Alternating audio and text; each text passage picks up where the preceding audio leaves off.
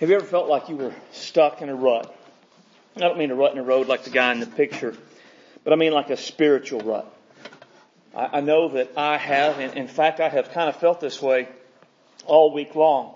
It really kind of started about a month ago, but it really hit me hard Sunday, in the middle of Sunday school of all things. I'm not sure why. At that time it did, but it just did. I didn't think the lesson went all that bad, but then Jackie did go home with a sick stomach, so maybe it was worse than I thought it was. But I just sort of felt stuck. And I dare to say that we've all felt that way at various times in our lives. Right? There may even be some tonight that you came tonight and you feel stuck spiritually.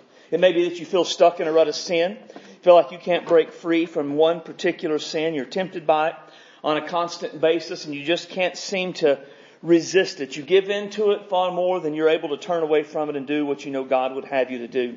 Could be a rut where you feel like your relationship with Jesus has stagnated. The zeal and excitement that was once there has long since passed away. Your relationship with Jesus is more habits and duty than it is zeal and love for the Lord.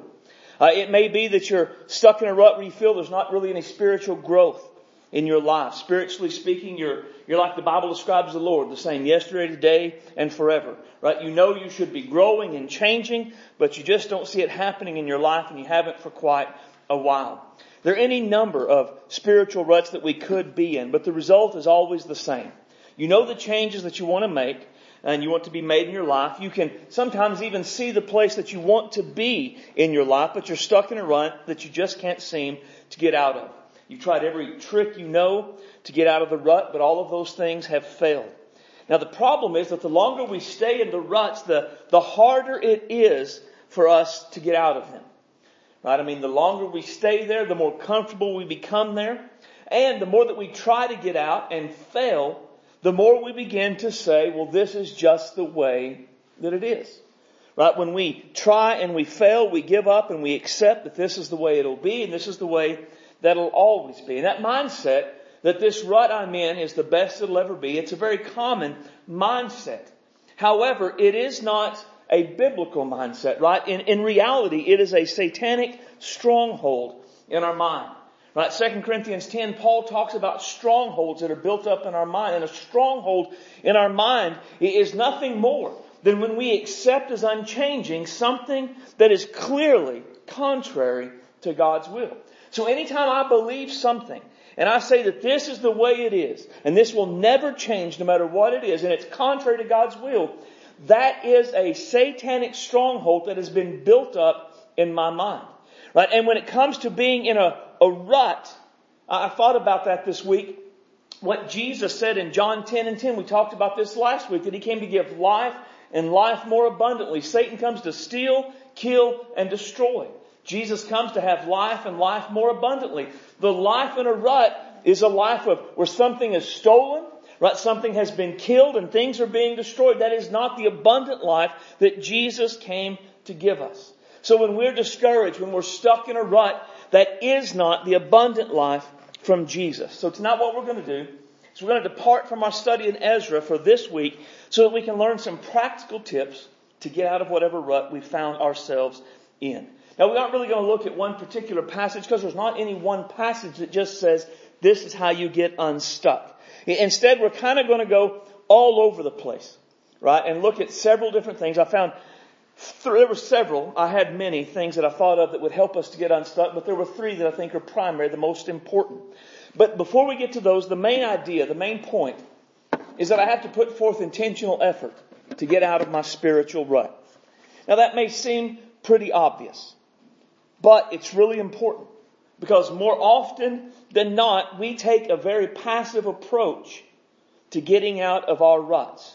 Right? We keep doing the same things that we've always done. We keep going in our rut. We hope it'll just get better. We really don't take a very aggressive and an active approach to get out of our spiritual rut. And that sort of passivity will not deliver us from our ruts. If we want to get out of whatever spiritual rut we have found ourselves in, we must put forth intentional effort so that we can get out of it. And I want to show you three actions to take tonight that will help us to get out of our rut. First is to seek God's help first.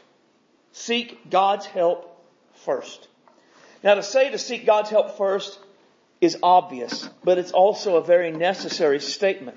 It's obvious because in our minds, we all know that we are not going to get out of our spiritual rut without God's help. But it's still a necessary statement because rarely, if we're being honest, rarely do we go to God first to get out of our spiritual rut. If you're anything like me, if you find yourself in a rut or feeling like you're falling into a rut, you begin to start fighting against it on your own without seeking God's help. Right? We begin to look to some sort of natural means that we can pull ourselves up. Right? Maybe we listen to music, right, that either fits our mood or kind of enhances our mood for the moment.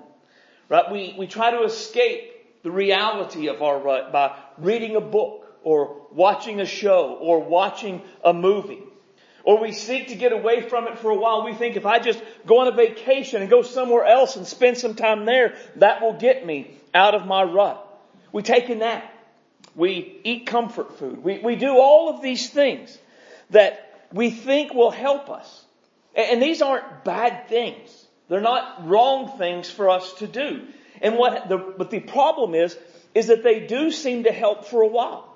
Right? If I'm watching a TV show and I escape into that, I don't think about the rut I'm in. And for a period of time, everything's okay. But eventually the show ends. And I come back to the real world and I'm still in my rut. Right? And it can be the same with anyone. We go on a vacation, we go away. And we get away, and while we're away, we don't think about our rut because we're doing whatever the things we want to do and we're away from it. But the vacation ends. And then we come back. And we're right back in the same rut that we were in before. But all of these physical things, they only provide at best a temporary forget of the issue. But they never really provide a long-term fix. They never help us to get out of the rut. And then what often happens, again, if you're like me, after all of these things have failed, then you go to God and you begin to pray and seek God's help. But how different would things be if we started there at seeking God's help to get out of our rut, rather than waiting until all of our efforts and the natural means failed? I think one reason that we don't often seek God first is that we don't always know what the issue is. Because, again, depending on what your rut is, but I know with me, when I do feel myself falling into this rut or discouragement or whatever, sometimes I can pinpoint and say it's this thing. Right? It's this issue, it's this mindset, it's this thing. But there are sometimes I just know that I'm in a rut, but I don't know how I got there. I don't know why I'm there, and I can't pinpoint any specific issue. And maybe you're like that. You just wake up one morning and just you feel like you're in a rut. Right? And like I said, I have, for the past month or so, kind of felt it in the back of my mind that it was coming. But it was literally, I was teaching the Sunday school lesson, and right in the middle of the lesson, it was just like the wheels of my car went ta-dunk. And I felt it happen all at once. And there was, why? I don't have any idea. No idea what happened to cause it. And I think a lot of times we're like that. Just that sort of spiritual blah sets in, and we don't know why it's happened. We don't know what has caused it. And since we don't know what has happened or what has caused it, we often think there's something natural rather than seeing it as something that is spiritual. And as long as we think it's a natural issue, we will look for a natural fix. I just need a vacation. I just need a nap. I just need my comfort food. I just need to escape a little while. And what we have to do is realize spiritual ruts always have a spiritual cause. And anything that has a spiritual cause requires God's help. No natural thing will lift us up out of a spiritual rut, ever. It may numb the pain. It may cause us to forget for a period of time. It may make us feel good while whatever it is that's going on is going on. But eventually that all passes. God alone is our help to get out of a spiritual rut. And so when we're in a rut and we don't know what to do, we don't know how to get out of it, I think we pray, we seek God's help. And one of the prayers that I think is the best to pray is the prayer from Psalm 139. Search me, O God, know my heart. Try me and know my thoughts. See if there's any grievous way in me and lead me in the way everlasting. Pretty familiar prayer from the Psalms. And it can be a great model for our prayers to show us how to get out of our rut. Now, when we pray this prayer, we read this psalm, there's actually 4 prayers that we can pray from this psalm. Right, there is, first he says, search me. Right, when we pray for God to search us, we're not just praying for God to search any old thing. We're praying for God to search our hearts. And that's important because in Scripture, the heart is the center of our being. Right, in our culture, the heart is the center of the emotions. But in the Bible culture, the biblical world, the heart is the center of really everything. What's in the heart comes out of the mouth. As you think in your heart, so you are. What's in our heart comes out in our life. Right? So what we're doing is when we pray, God, search my heart, we are asking Him to aim the searchlight of His holiness, of His omniscience, into the innermost part of our hearts and expose whatever's there. To show us, is there anything in my heart that is not right with you? Is there any part of my life, anything in my heart that is not what you would have it to be? We're asking God to search our hearts and to honestly show us the good and the bad as to what's there. The condition of our heart plays a huge part in getting us in and out of ruts. And so we need God to search our hearts. We also pray for God to test me. He says, try me and know my thoughts. Now, a test me prayer, it invites God to perform a critical evaluation of our thoughts. And I think when we talk about God testing our thoughts, there are 2 areas of our thought life that we need God to test. One is our focus, and the other is our motives. Right? Our focus is what we consistently think on. You know, the Bible tells us what we're to think on. Right? Like Philippians 4:8, think on things that are true and noble, just and pure. Colossians 3:2 says to set our minds on things above, not things below. What we think on a regular basis will play a huge part in getting us into the rut and getting us out of the rut. Because how we think will determine where we go, what we do, how we feel. I mean, our thoughts even determine our feelings about something. So we say, God, test my thoughts. What am I focusing on that could be leading me into this rut? Now, our motives, of course, are the reason why we do what we do. The reality about our motives, the reason we need God to test us, is because I'm the only one who knows what my motives are. I could fool you with my motives on any number of things. You would never know, but God would know. And why I do what I do, that will also matter. Right? That will also, and I think at times we can even fool ourselves. Right? We can say, well, I'm doing this because I love the Lord. And in reality, what we've done is we've kind of drifted a little bit and we're doing it because we're supposed to. And I mean, doing it because we're supposed to is good, but that's not best. Remember the Ephesian church? They did all the right things, but they had left their first love. I really kind of think that was a shock to them to hear that. I think sometimes we need God to search our thoughts, to test our thoughts and our motives to show us you're not doing it out of love. You're doing it because you have to. You're doing it because you're concerned of what other people will think. You're doing it for whatever reason. But our motives, why we do what we do, will also play a huge part of getting us in a rut and getting us out of the rut. Right? So when we pray for God to test our thoughts, we're asking Him, show me what I'm focusing on that's leading me in. Show me what I'm focusing on to lead me out. check my motives. Are my motives leading me there? Right? Because our thoughts play a huge part in setting the course of our lives. And our thoughts can surely lead us into a rut. The next one is break me. And the psalmist says, and if there's any grievous way in me, right? He wants God to show him if there is anything in his life that is not pleasing to God. Now, the part of the implication with this is that the psalmist wants to know so that he can change. Right? He doesn't want God to just say, this is wrong, and him go, oh, okay, well, that's fine. Right? There is an element in which he wants to be broken over what God is broken by. What is your attitude about things in your life that are not the way God would have them to be? Right? Is it something you say, well, that's just how I am? That's just who I am? That's just what I do? That's just the world we live in? Or is there a brokenness in you over something in your life that is not what God would have it to be? Like if there is something in our life that is not as God would have it to be, we need to go beyond asking God to say, show me that, to saying, God, break my heart over that.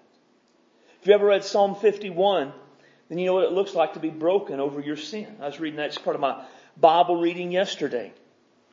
And that's all that prayer. David has been confronted with his sin. And it's just, God, I've sinned. It's all my fault. Forgive me because of your grace and because of your goodness. Don't take away your Holy Spirit. Restore to me the joy of your salvation. I mean, there's never any justification. There's never any, it's not that big of a deal. All of it is, God, you're right. And I'm wrong. Completely broken. Change my heart, oh God. And that's what we want to pray. God, break me. Where my attitudes, my actions, my life is out of sync with you, break my heart over it and bring me to a place of genuine repentance. Because sin is one of the ruts we can get into, what can cause us to get into the rut. And a lack of brokenness over our sin, a justifying of our sin, it'll absolutely get us into a rut. And we can't get out until we're broken over our sin and we repent of it. And then finally, lead me. The last part of the psalmist's prayer is, lead me in the way everlasting. Now, praying for God to lead us, it has a lot of implications. It means praying for Him to lead you to do to get the things out of your life that are displeasing to Him. It means praying for Him to lead you to do exactly what He would have you to do in any given situation. And part of it is that we're willing to surrender to do His will. That's the biggest thing, I think, of a lead me prayer. If I'm praying, God lead me, what I have to be willing to do is follow wherever that leading is. I think that's the biggest thing about praying for God to lead us. I think God is far more willing to lead us than we are willing to be led. Because for many times what we want is we say, God lead me. And we have these 3 or 4 things over here. God, lead me to do this or that. And God says, I want you to do that. And we're like, no, that wasn't one of my selection. Lead me here in these things that I want to do. And God says, no, I want you to do this thing that I want you to do. And a lead me prayer requires submission to say, God, here's just a big open life before me. And what you want me to do, I'm going to do. If you want me to get this thing out of my life, I'm getting it out of my life. If you want me to add this thing to my life, I'm adding it to my life. If you want me to go here, I'm going here. Whatever you want me to do, that's what I'm going to do. There is an element of submission to the will of God, whatever that will may be, that is necessary in seeking to be led by the Lord. God absolutely knows the way out of our rut. And our unwillingness to follow Him, it will leave us trapped in that rut until we follow God's way and follow Him out. If you're caught in a rut that you can't get out of, start your intentional effort to get out of the rut by seeking God's help, asking Him to search you, test you, break you, and lead you. And when you pray these, be ready, because God, I believe, always answers these. I cannot point to a single time in my life where I have earnestly prayed these and God has not shown me something that needs to be done in my life. If you're really serious about wanting to get out of your rut, then seek God's help first. Secondly, reject spiritual complacency. When I was stationed at Fort Campbell in the 101st Airborne Division, we typically went to the woods for training for 30 to 45 days at a time. We did this whether it was summer, winter, fall, or spring. Seasons did not matter. It just mattered whether or not it was our time to go to the woods.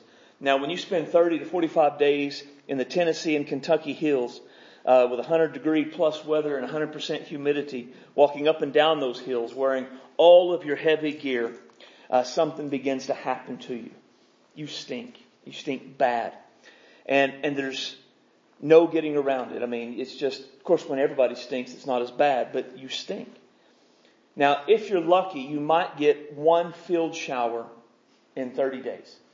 But really, it doesn't do much because you're just really nasty and you don't have time. You've got a very limited amount of time to take your shower. So at best, all you do is get to feel cold or cool water rushing over your body. Then you put all your funky clothes back on and move on down the road. But when we came in from the woods, we were released for the day, our first time back in the barracks that night, we had a routine that we went through. I mean, it was the same thing every time, the whole time I was there. Right? You take off your dirty clothes and you pile them in the corner.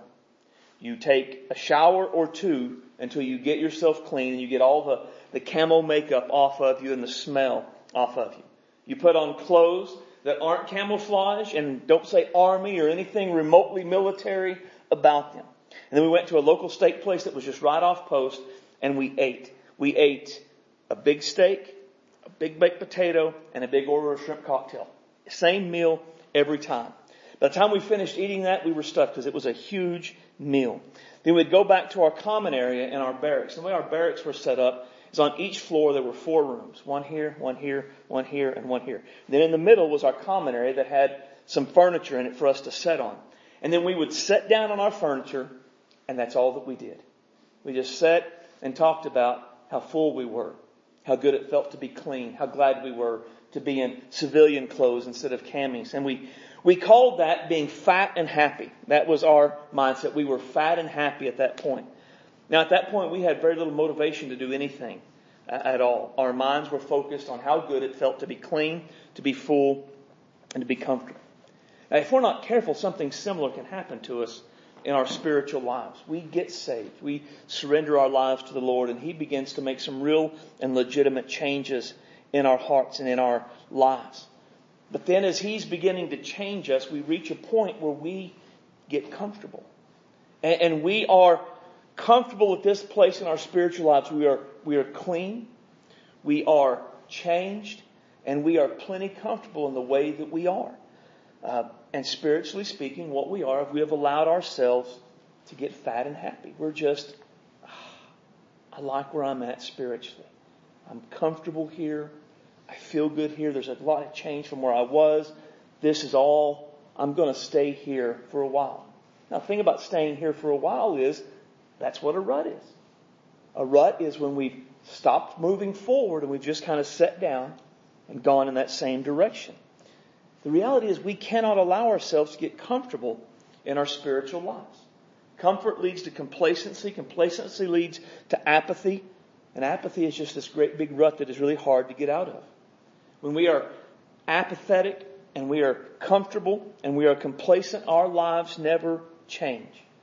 Now this doesn't mean we live sin. Now don't hear me. This doesn't mean we go off in wicked sin. It doesn't. It just means we don't move forward. Right? We probably still come to church.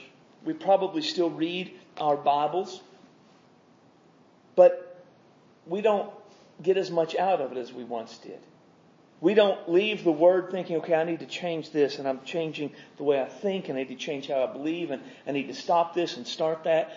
It's not really bringing any sort of change into our life. We may see that change needs to happen, that we're not right, but we're just like, no, I like where I'm at. And we become experts at explaining why our lives are not changing. Why we are not moving and becoming more and more like Jesus. Why we are the same yesterday, today, and forever. When we are comfortable and complacent and apathetic, we dismiss anything that challenges our comfort or our complacency out of hand. Right? We don't, it's just, I see what you're saying. That's just not the way I believe. Oh, that's just, I think the world was different then. I think if you look at the Greek, what Jesus was really saying was, we have all of these reasons why we don't have to conform our lives to Scripture. But what we have to do is we have to reject that mindset. We cannot let it sink into our minds. Because the goal of the Christian life is not that we would be comfortable. It's not that we would be complacent. It's not that we would be at rest. Scripture teaches there is no rest until we are like Jesus. Paul says, but we all, with an unveiled face, are beholding as in a mirror the glory of the Lord and are being transformed into the same image from glory to glory, just as by the Spirit of the Lord. Now, notice that there is this constant being changed to the same image from glory to glory. To be like Jesus is the goal. We look at Jesus and then we're being changed more and more until we're like Jesus.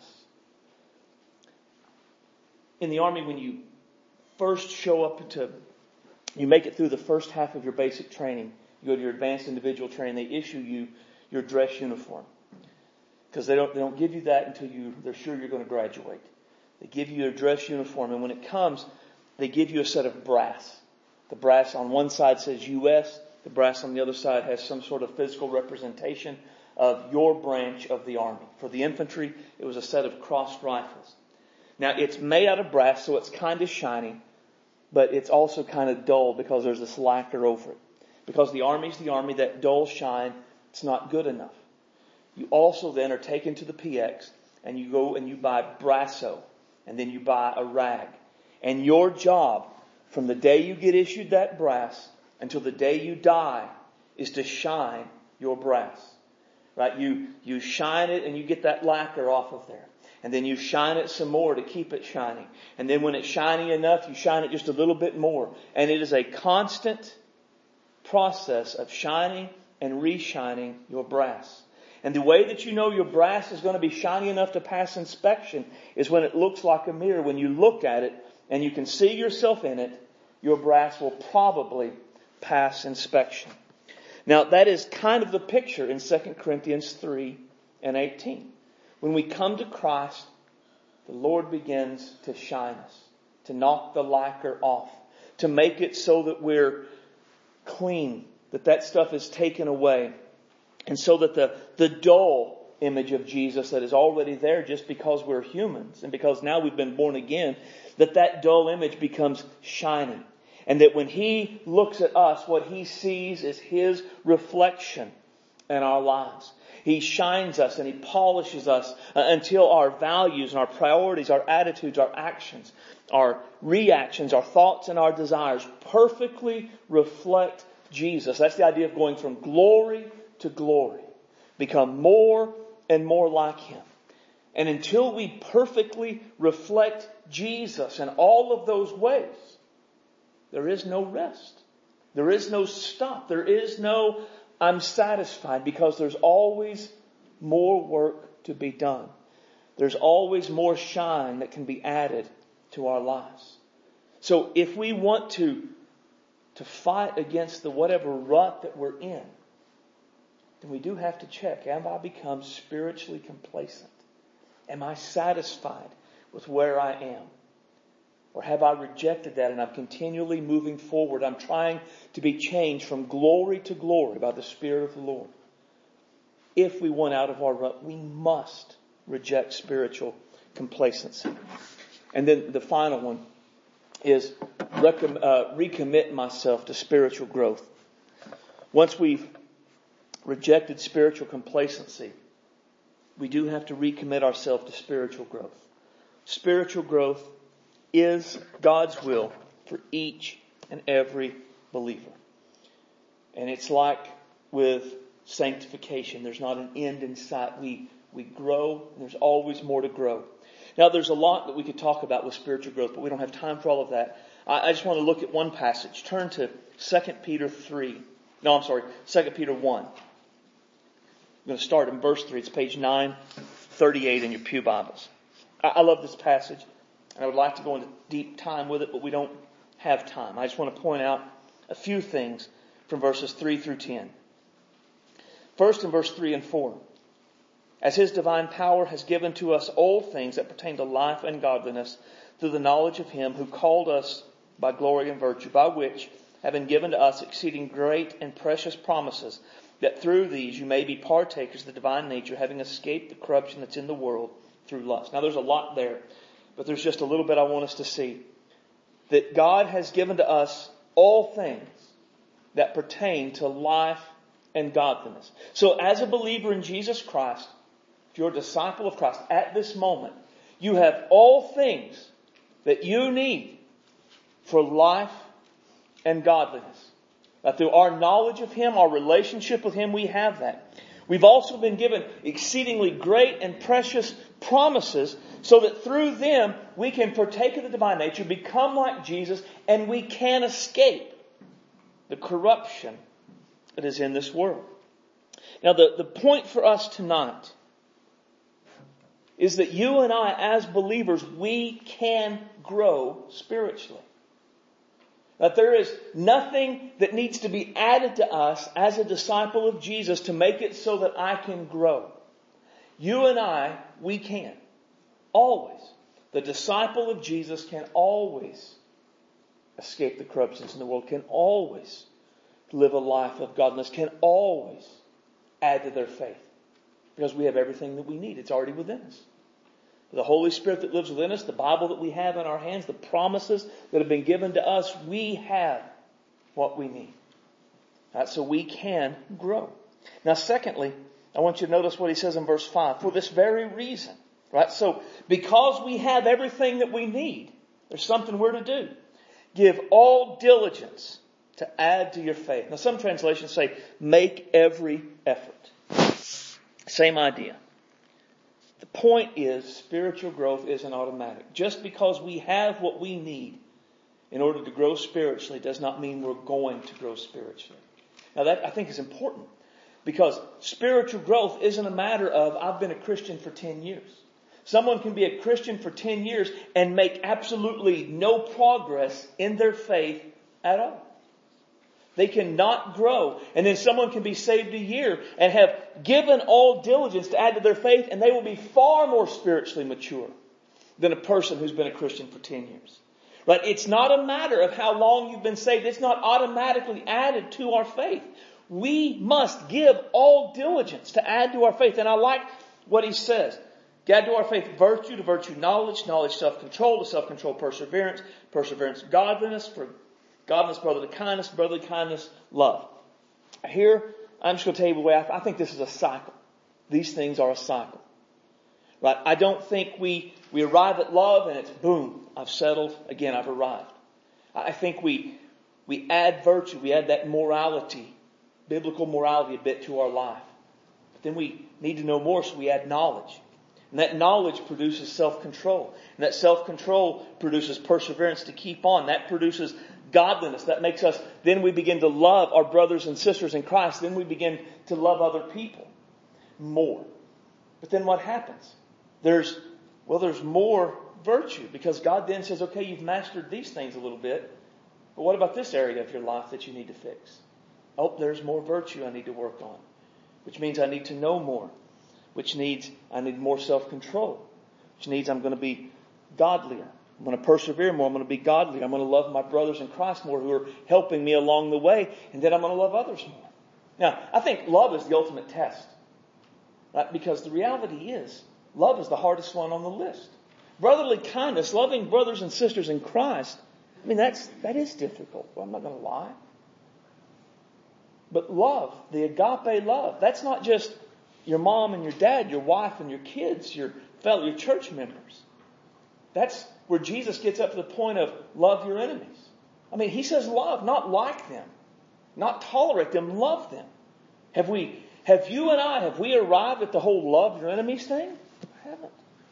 Just sadly to say, I haven't. So there's more to grow. And it's just a cycle. We go through and we hit some, and then it starts over and we go through. It's just this constant cycle of spiritual growth. And we have to give all diligence to add these things to our faith. And then thirdly, it says, for if these things are yours and abound, you will neither be barren nor unfruitful in knowledge of the Lord Jesus. For he who lacks these things is short-sighted even to blindness, and has forgotten that he is cleansed from his old sins. And here's the key part for us. Therefore, brethren, be even more diligent to make your calling and election sure. For if you do these things, you will never stumble. When we make every effort, we understand what we have in Christ. We make every effort to add to our faith, and we consistently add these things to our faith. Peter says, then we will never stumble. Now, that doesn't mean we will never stumble into sin. It's not the point. We do stumble into sin. Peter will talk about that. The picture is that we don't fall away. Right? It will help us to stay out of the rut. Right? Because the Christian life, you don't get to stay still. That's why one reason complacency is such a problem. We don't get to a spot and stop and stay there. Growing in Christ's likeness is like walking up a down escalator. When you stop the moving forward, you start the going back. When you stop going forward in Christ and adding to your faith, you don't stay at that level of maturity. You don't stay at that level of godliness. You then, over time, you begin to drift back a little bit. And before long, you'll find somebody who at one point was godly, was devoted, was faithful to Jesus, and now they're not. Maybe they're drifting away from the faith. Maybe they're doing ungodly things. Maybe they're saying things you just can't imagine they would have said these years ago. What happened? They stopped going forward. They started drifting back. But we have to always commit ourselves to spiritual growth. Because again, unless we love perfectly as Jesus said we're supposed to love, there's more. There's more. This cycle is continually going. There's more we don't know. There's virtue that God wants to produce in our life. There's areas of self-control that need to be developed. Perseverance, we need to have more godliness. All of these things. So we must commit ourselves to constantly moving forward, constantly adding to our faith. Because when we stop, we go back. And that's often when we find ourselves in a rut. We stop moving forward and we just kind of poof. Now we're there. And the only way out is forward. So tonight, are you stuck in a rut? If so, are you ready to put forth the intentional effort needed, required to get out of your rut? If so, start by seeking God. Ask God to search you, test you, break you, and lead you. Reject all feelings of spiritual complacency and recommit yourself to spiritual growth. Let's pray. Our Father, we love you tonight. You are great and awesome. You are worthy of our praise and worthy of our devotion. Father, tonight we do not want to fall into a rut and stay there. Father, I do not want to stay in a rut. I do not want to stagnate. I do not want my relationship with you to be anything but zealous and passionate. So, Father, tonight we start just by asking you to search us. Search our hearts and see what's there. Show us if there is anything in our hearts, God, that is not what you would have it to be. Test our thoughts. What are we thinking on a regular basis? When all is quiet and it's just us, where do our thoughts go? Test our motives. Why do we do the things that we do? Father, break us. Lord, if there is anything in our lives that is not pleasing in your sight, God, give us your heart that we would be broken over it and lead us to deep and genuine repentance. Not hopelessness, not condemnation, but a repentance that turns from that thing, turns to you and would lift us up out of the rut. And then lead us.